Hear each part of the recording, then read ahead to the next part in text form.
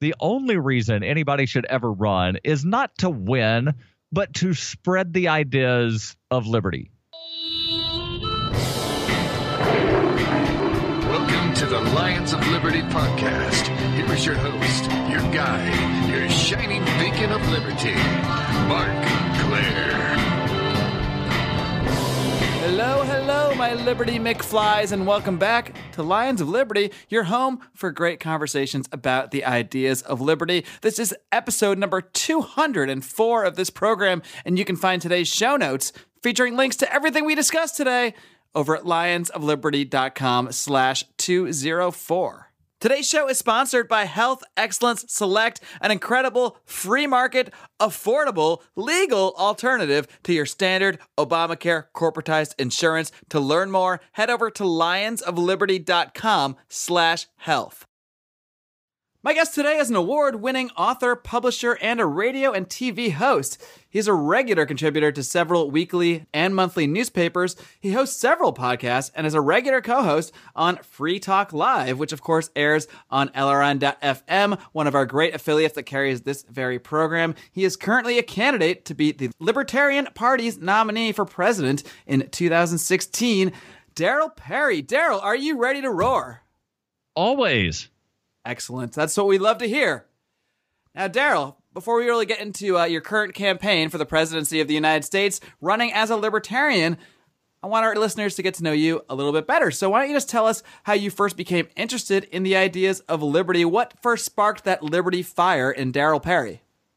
So that's actually a very interesting question, and I love asking people that question when I do interviews. And if you get my book, and I have a book for free, so I'm not trying to sell anything. You can go to arebelsjourney.com, read the entire thing, but I'll give you the Cliff Note version. I thought libertarians were evil capitalists that are just trying to get money out of everybody, and yet here you are giving your book away for free. Yeah, it's free in audiobook form. I don't think I have the physical, like a PDF. I don't think I have that available for free, but I do have the audio version available for free. And, you know, I'm doing the thing of if you like the one version, then maybe you'll give me money for another version. But I'll give the Cliff Notes version of the book. And again, I'm giving that for free. So when I was in high school, I remember going to church and hearing deacons and preachers talk about we need to get back to traditional values. But they never could really explain what traditional values were. And sometime when I was in college, I saw a documentary about the untold history of drugs in America. And that's when I learned that up until like the early 1900s, you could buy cannabis, heroin, and morphine from the Sears and Roebuck catalog. You could actually buy your needles from the Sears and Roebuck catalog as well. The horror. Right. And then, you know, this thing called the FDA was created, and then all these rules and regulations came in place. And I started thinking, wait a second. So like this drug war that I'm told, you know, just say no and all this other stuff, like it's only relatively recently. But like, you know, everybody makes it sound like it's always been that way. No, it's not always been that way.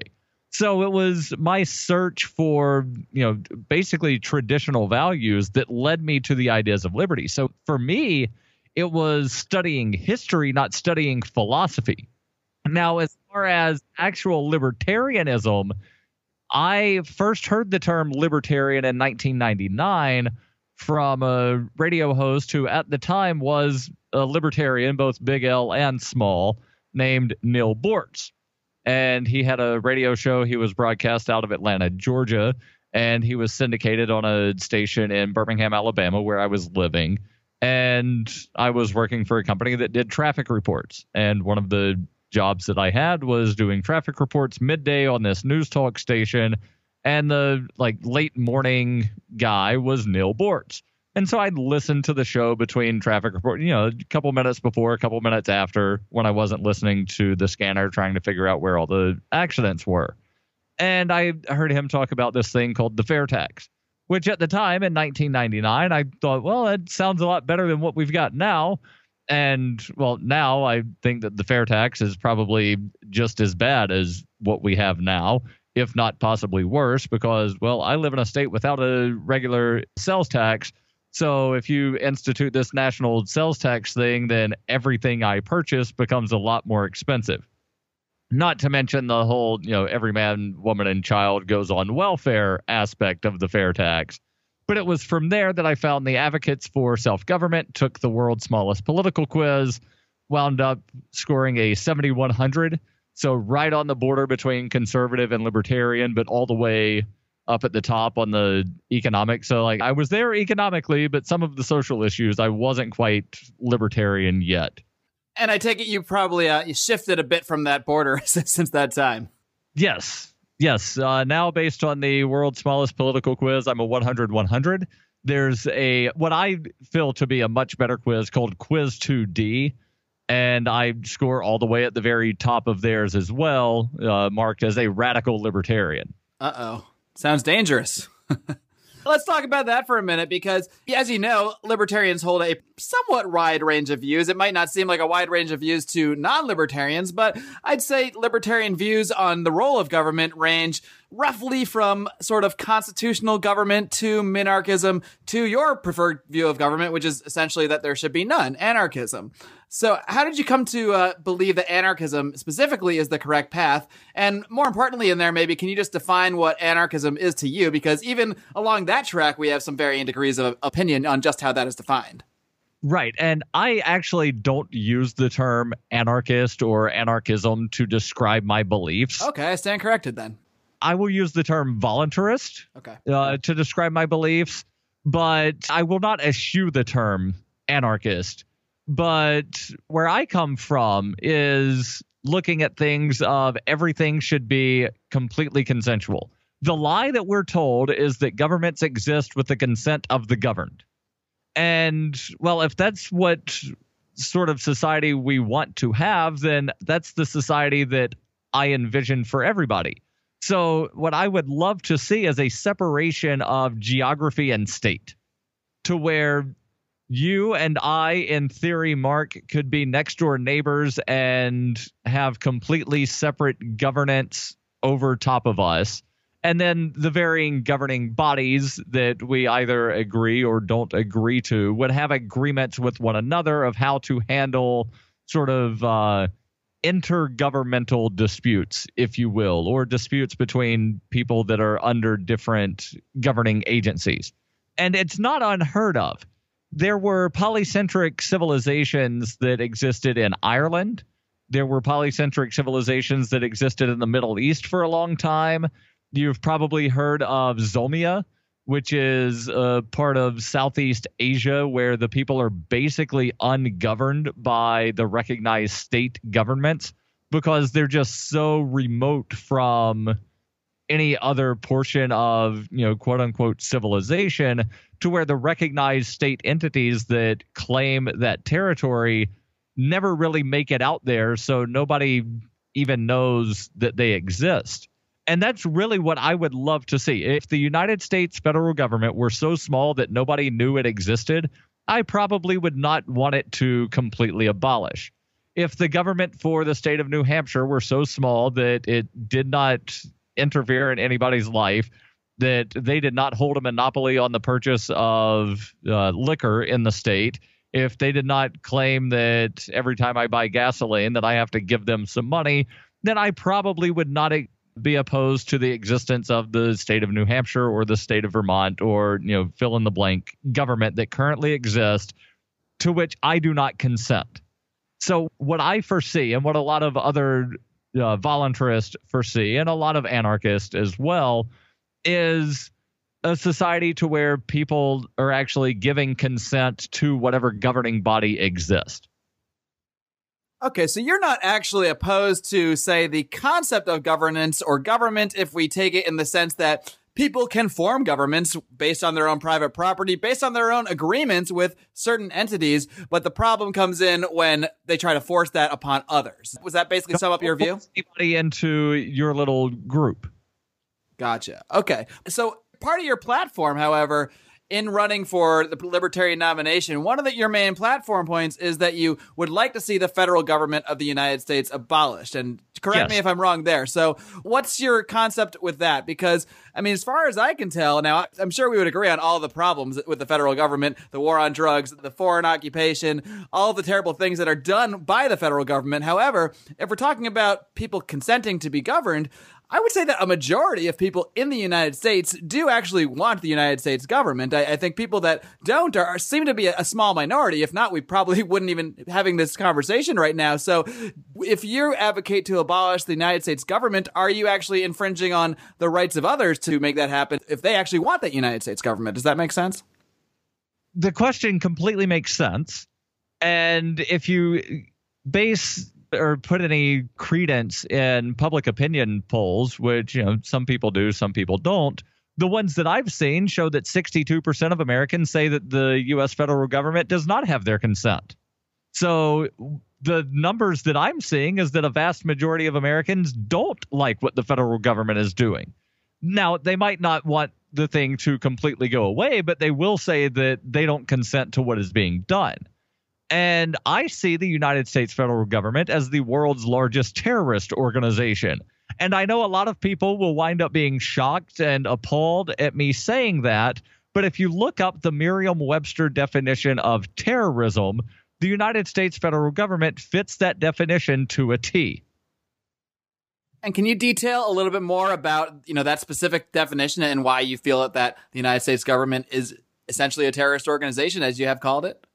Yeah, give me 1 second to actually pull up the Merriam-Webster definition of terrorist, or actually terrorism is the term that they have defined on their website.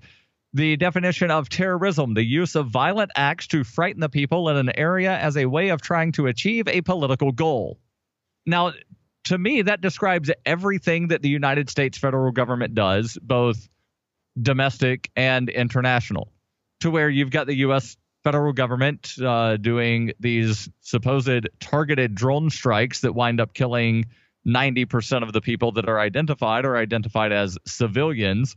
And that's really a huge number when you consider how broad the definition of suspected terrorist is in these countries where they're doing drone strikes, to where any male over the age of somewhere between 12 to 18, depending on the day of the week, and, like every male over the age of, basically what they would consider fighting age is considered suspected terrorist. Everybody else is considered a civilian. So basically, the elderly would be considered civilians. Females are considered civilians. And then all children are considered civilians. So 90% of the people that are killed in these targeted drone strikes, meaning that they know who they're killing or they think they know who they're killing, 90% of the time they are not killing who they think they're killing. They're killing innocent people.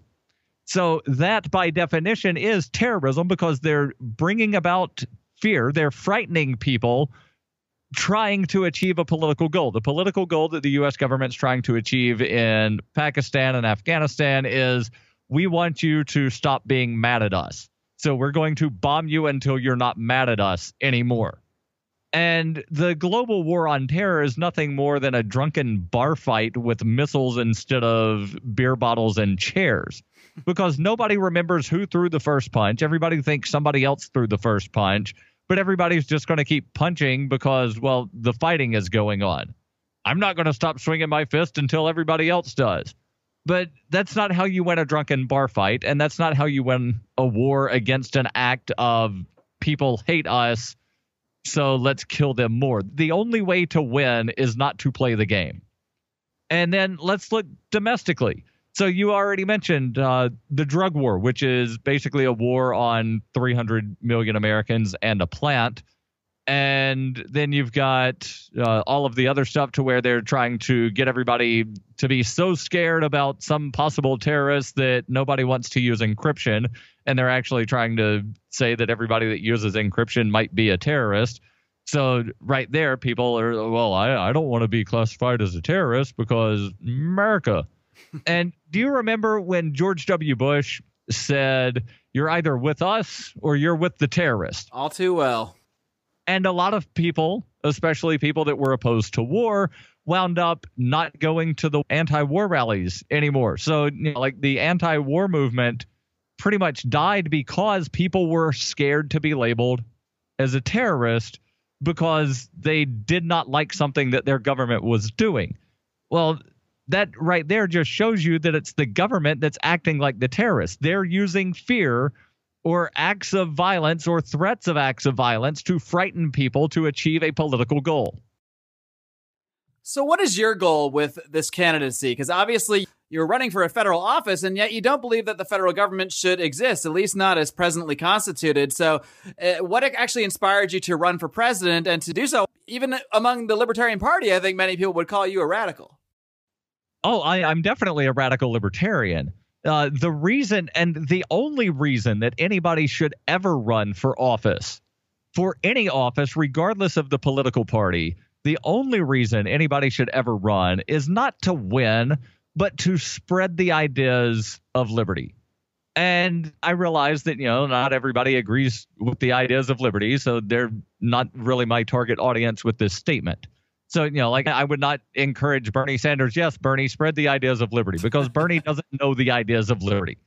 But Bernie's trying to spread a message, and, other people that are running, some of them are trying to spread a message. Most of them are trying to win a race or, wind up coming in second so that they can influence some kind of policy in like a big government direction. But anybody that agrees with the ideas of liberty, they should only ever run for office to spread the ideas of liberty. Winning could possibly wind up being the worst thing that could happen. Why do you think that? Because what would happen if you just woke up one day and you not only won the Libertarian nomination, but somehow you captured the hearts and minds of the American public and they went ahead and elected Darryl Perry as president? I mean, what would some of the first acts you would take, considering your stance on the legitimacy of the United States government? Very first thing I would do is pardon Private Manning. The second thing I would do is pardon Ross Ulbricht. The third thing I would do is drop all charges against Edward Snowden and allow him safe return back to the United States if he wanted to return home. I would then give a blanket pardon to all nonviolent federal drug offenders. And after that blanket pardon, I would give another blanket pardon to every nonviolent federal offender who had no identifiable victim, meaning everybody else that's in prison for whistleblowing or anything else to where, they didn't use force and they didn't harm anyone in any kind of manner. And from there, we would wind up starting the process of bringing home all of the troops from the 900 plus bases around the world, immediately ceasing all combat operations around the globe. And all right, then we can start working with Congress to get rid of taxation, cut all federal spending, and eliminate all forms of coercive taxation, to where if anything exists at the federal level, it's because people are paying for it because they want to see it happen. Let's talk about that a little bit more, because that is under your statements of principles on your campaign website. One of the things you say is that all coercive forms of taxation should be eliminated and government programs should be funded voluntarily. But how do you see a transition from this to that? Because obviously the system we have now is completely in the opposite direction. You have no choice about what programs to fund, whether or not to fund them, what money goes where, if you agree with a program or not. These are not options right now. So how would you actually transition more, not only the system, but sort of how people view government and how people view the system as it currently is into something more voluntary as you strive for? Right. So pretty much every time I explain this to somebody that is not fully on board, they'll ask, well, what about fill in the blank? Well, do you like that? Yes, I do. Okay, then you could give money to it. And generally the biggest thing is, what about the military? Well, if you want to pay military people to go do military things, you can donate to that. I personally like schools and libraries, so I would donate to that. And I kind of like some of the stuff that NASA does. So, right now, NASA claims that every man, woman, and child pays. It's only like $3 a year. Okay, here's $3. Keep doing spacey stuff. And people would wind up giving money to things that they like. It's, one way that your local grocer stays open. Not that people just go randomly hand the local grocer money. without getting something in return. They go buy their groceries there. But there are a lot of charities, local charities, that people wind up donating money to because they like the things that the local charities do. And the federal government, or actually any government that exists, should operate in the same way, to where they're only providing things that people actually want and people are actually giving money to do.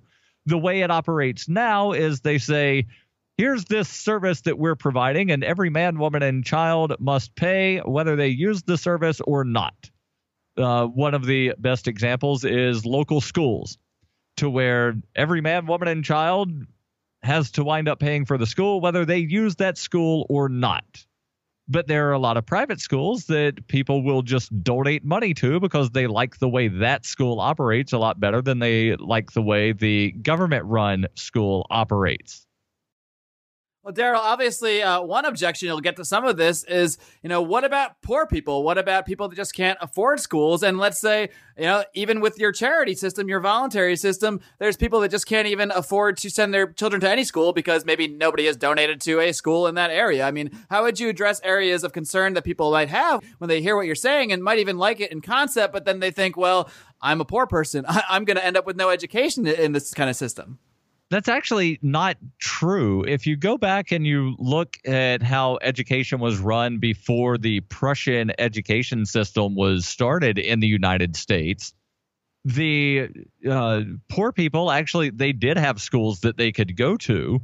Most of the parents would wind up not sending their children after a certain age because, well, it's a lot more beneficial for the family farm for little Timmy to be out in the fields working the crops than it is for him to go to school.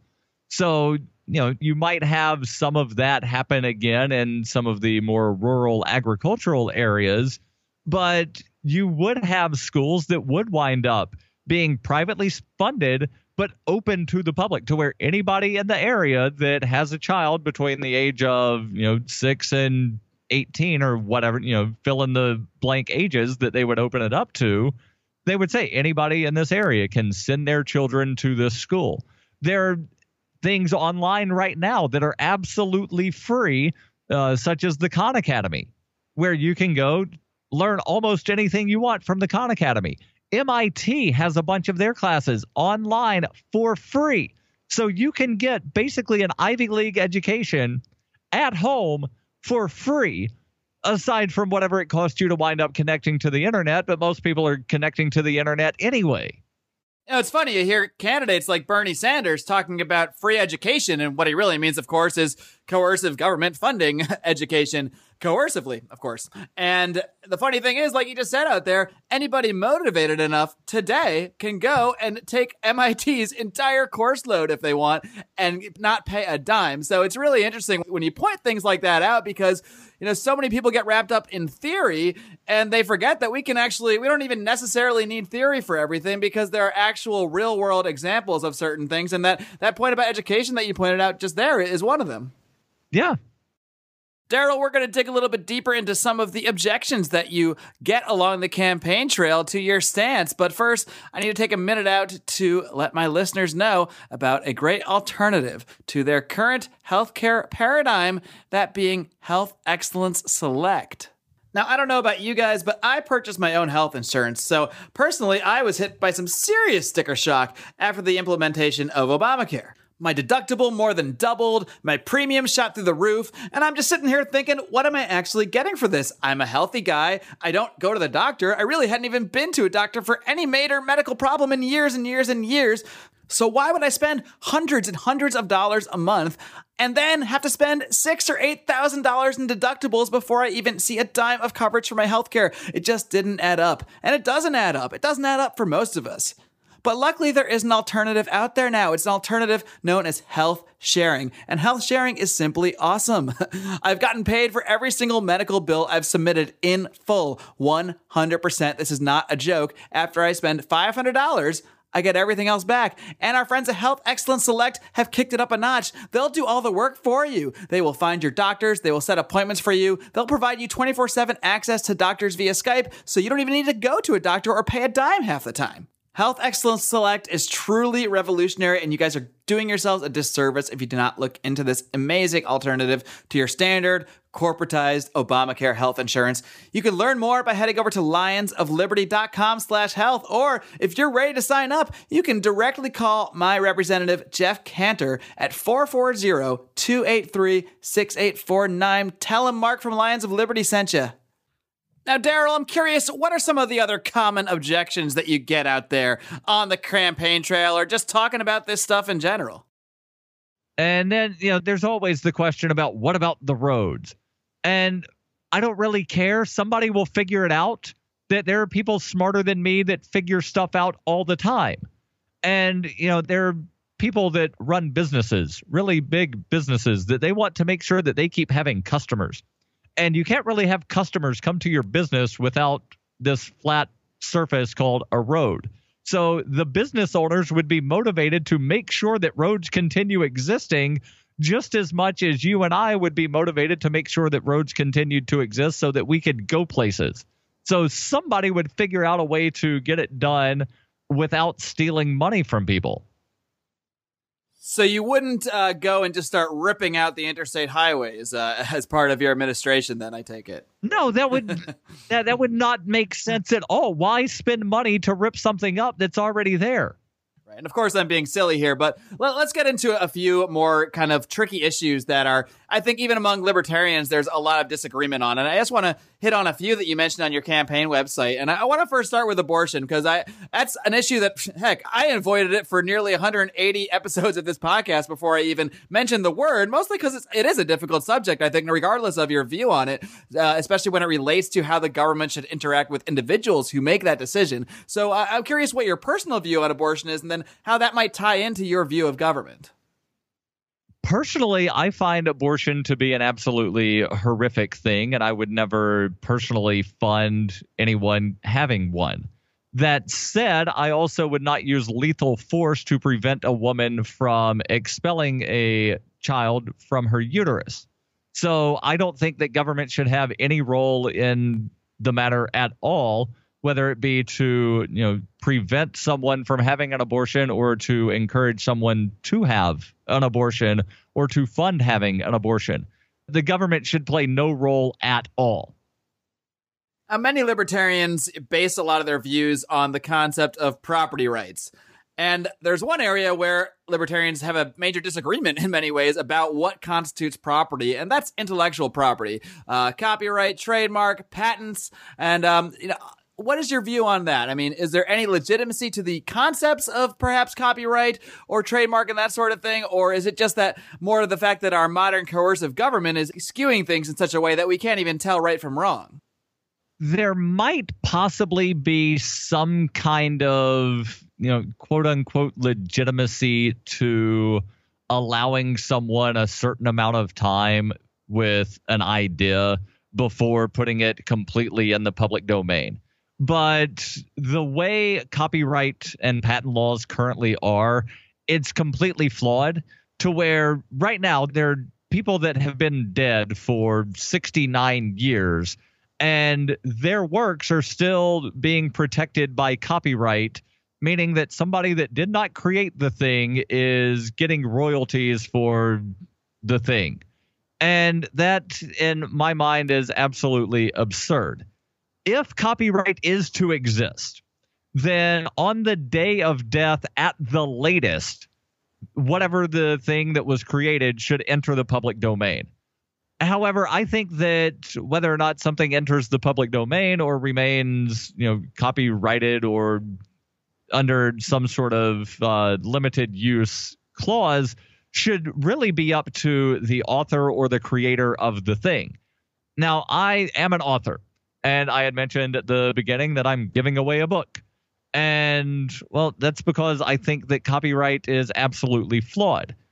There's nothing existing on Earth right now that is going to prevent someone from reading what I've written and then, thinking up some sort of derivation of what I have written and then using the derivation.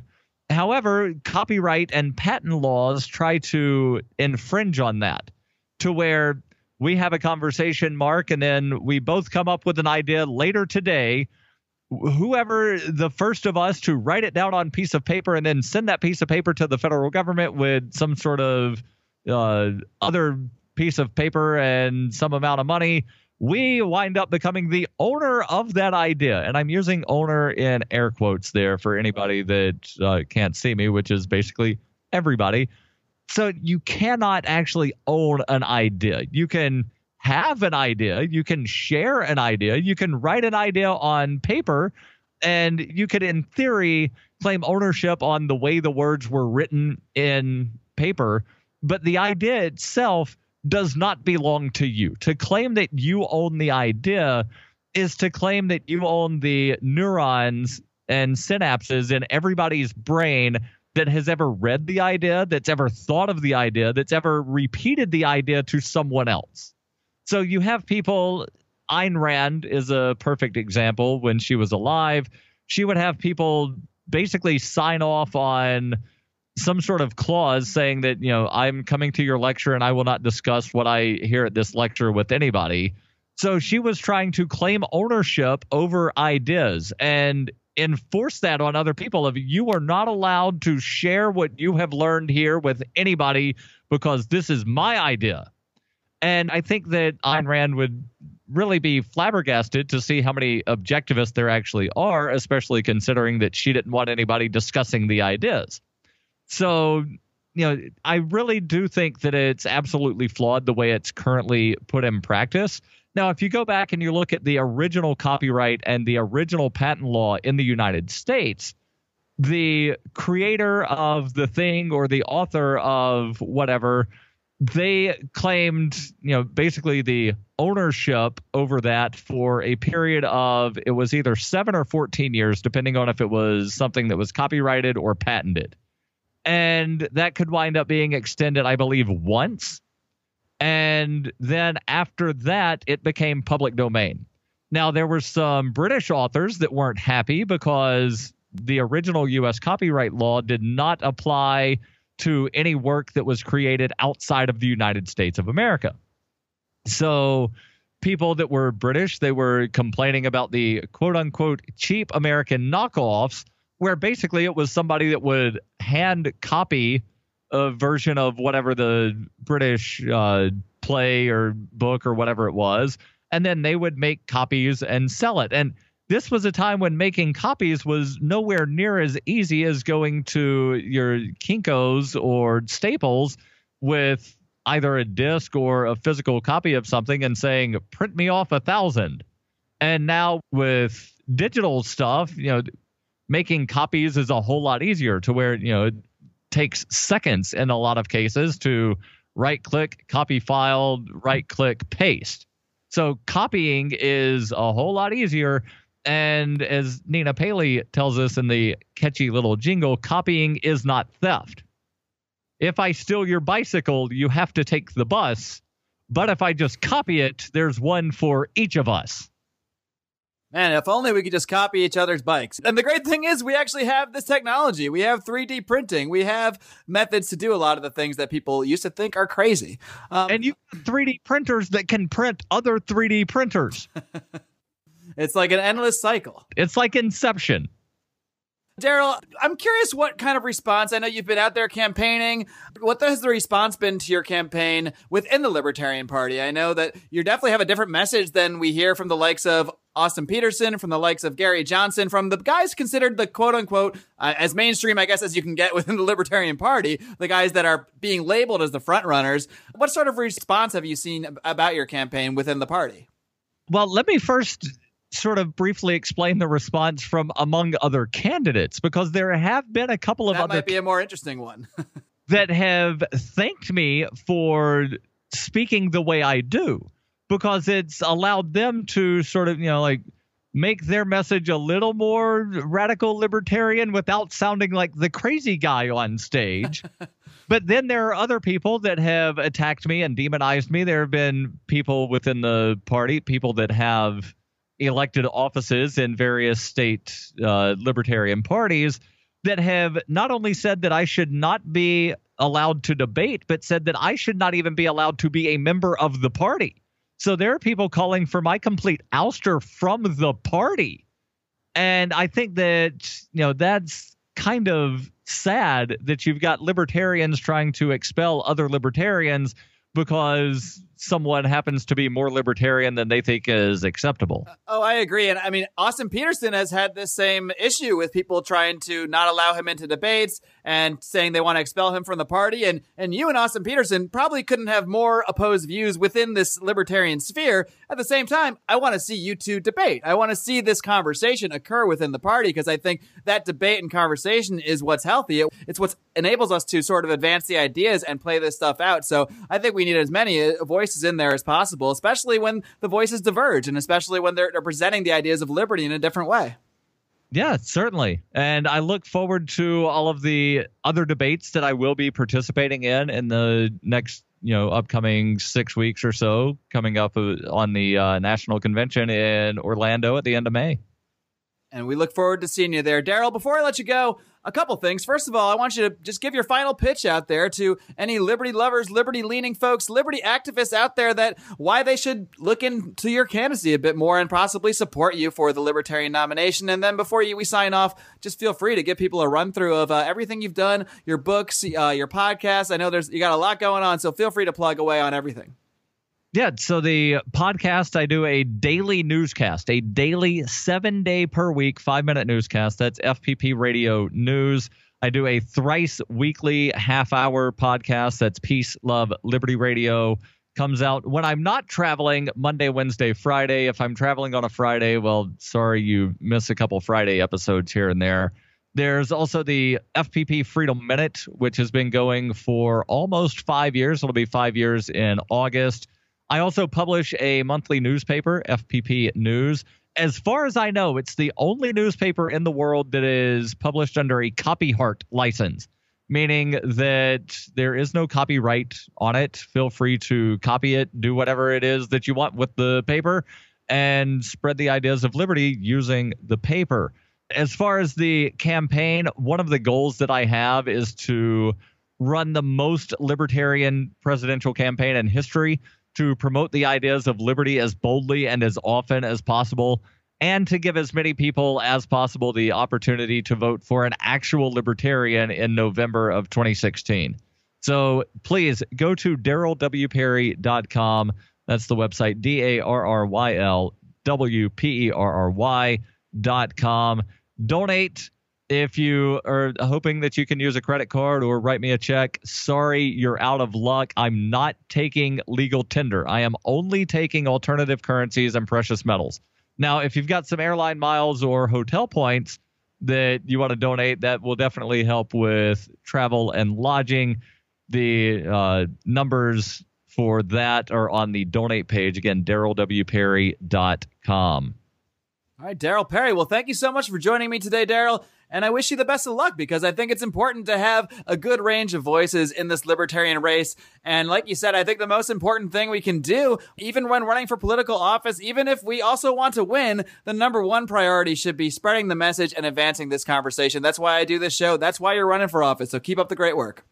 Thank you very much, Mark. Take care, Darryl. Alrighty, folks. I hope you enjoyed my discussion today with Libertarian presidential candidate Darryl Perry, and it was great to get his perspective on things. And just like I said with Austin Peterson when I interviewed him back in episode number 197, you can find that, of course, at the archive, lionsofliberty.com/podcast. I do believe that Darryl Perry is a valuable voice that should be a part of this conversation. And it's interesting that you have two guys here who, at least within the broad spectrum of beliefs within libertarianism, they really couldn't be more diametrically opposed. Austin Peterson is an ardent minarchist and firmly believes in that stance of minimal government for some specific tasks, whereas Darryl Perry is kind of the opposite spectrum of that, and he's a full voluntarist and doesn't believe really in any sort of form of at least coercive government. As we talked about, he does believe in government and governance of all sorts of kinds. The problems with that only tend to come about when people that form governments tend to go outside their government and start to to enforce their beliefs on others. Now, this is a tricky area, and because of the trickiness of that area, that's why I personally wouldn't really support a political position of saying we'd like to abolish the U.S. federal government. Now, the reason I say that is not because I do not see all the terrible and horrible things that the U.S. government does. The U.S. government initiates the war on drugs, the biggest affront to individual rights that I can even think of, and initiates aggressive wars all over the world. It initiates human rights violations of all sorts of kinds, both overseas and at home. No doubt about it. However, we can't look at the U.S. government as sort of a foreign occupying force. We have to realize that the U.S. government sort of does exist in many ways at the behest of our fellow neighbors, at the behest of our fellow man. I'm sorry, despite what Darryl claims about some polls, and I'm sure there is a high level of mistrust of the government, but from what I can tell, it really does seem that most people do support the existence of the U.S. government. They do support the concept, and you can't really just beat people over the head by saying, abolish, abolish, abolish before you've really gotten to some of the core issues. And I really think that the core issues are really those that directly affect individual rights. And I really think we need to focus on the concepts of individual rights, on the philosophy, on the beliefs of our fellow man before we can go advocating for a policy such as the direct abolishment of the U.S. government, because we have to have more of a platform than abolish, abolish, abolish. What we need to do is put forward a philosophy that respects individual rights. And to do that, we need to have certain political goals and certain ways to focus our energy politically. And there are many areas where I think we can abolish some things overnight. We can abolish the war on drugs overnight. Yep, abolish that right now. We can abolish the patent system. I truly believe we can abolish the patent system overnight because patents really at their core are an injustice. They are a violation of the rights of other people. Now, some things like copyright are a little bit dicier. I do believe our current application of them is certainly wrong, but there are ways that copyright and that sort of thing could be sort of, regenerated in a free market sense if we had a different system. And that's why it's important to sort of pinpoint the greatest injustices, in my view, and focus on them. So I would end the war on drugs tomorrow. That would be part of my presidential campaign, but ending the U.S. government wouldn't be, because that's something that, A, is going to sort of turn people off to your campaign and not really allow you to listen to a lot of the rest of what you're saying when it is really good, because as you heard, Darryl Perry is very knowledgeable on these subjects, and he can speak very well about the ideas of liberty. So it's a very important conversation to have. I just personally believe we need to focus the conversation on specific issues and not just say abolish this. I wouldn't even say just abolish the Federal Reserve, because even saying something like that doesn't really get the point across. It doesn't really portray the positive of what you would have replace it. That's just my view, but I was glad to get Darryl Perry's own view out there. Like I said, I've had a lot of the presidential candidates on, a lot of the Libertarian presidential candidates, Austin Peterson, John McAfee, my good man Steve Kerbell before he dropped out, and we're hoping to keep this conversation going. It's only a few more weeks until the Libertarian Party convention, so at some point here, pretty soon, we're going to have just one guy to focus on. So I want to get as many of these voices in while we can, while this nominating process is still going on. Thank you guys for tuning in today. Thank you for tuning in every day, or at least 3 days a week when a new episode of this program is available. Of course, there are so many ways you can find the show. We publish every Monday and Wednesday, and then Friday with our Felony Friday. You can find over at lionsofliberty.com. Monday, Wednesday, and Friday, a brand new episode for you guys. You can also, of course, subscribe on Stitcher, subscribe on iTunes. If you want to join the conversation with us, why don't you head on over to the Lions of Liberty Forum. Just type Lions of Liberty Forum in your search bar on Facebook. That's our private group. Request to join. And as long as you don't look like a total spam bot, I'll let you right in to join this conversation with us. If you are a fan of the show, I would ask you to head over to iTunes, head over to Stitcher, whatever platforms you use to listen to the show on, leave us a 5-star rating, leave us a great review, share it with your friends, because these are the ways that you guys can really help us expand the show without spending a dime yourselves. Of course, you can spend dimes yourself by shopping through our Amazon link, lionsofliberty.com/Amazon, or shopping through any of our sponsors, Health Excellence Select, lionsofliberty.com/health. You can also get 10% off your entire order at libertymaniacs.com by using the discount code Lions of Liberty. And we'll see you again this Wednesday with another episode. Until then, folks, live long and live free.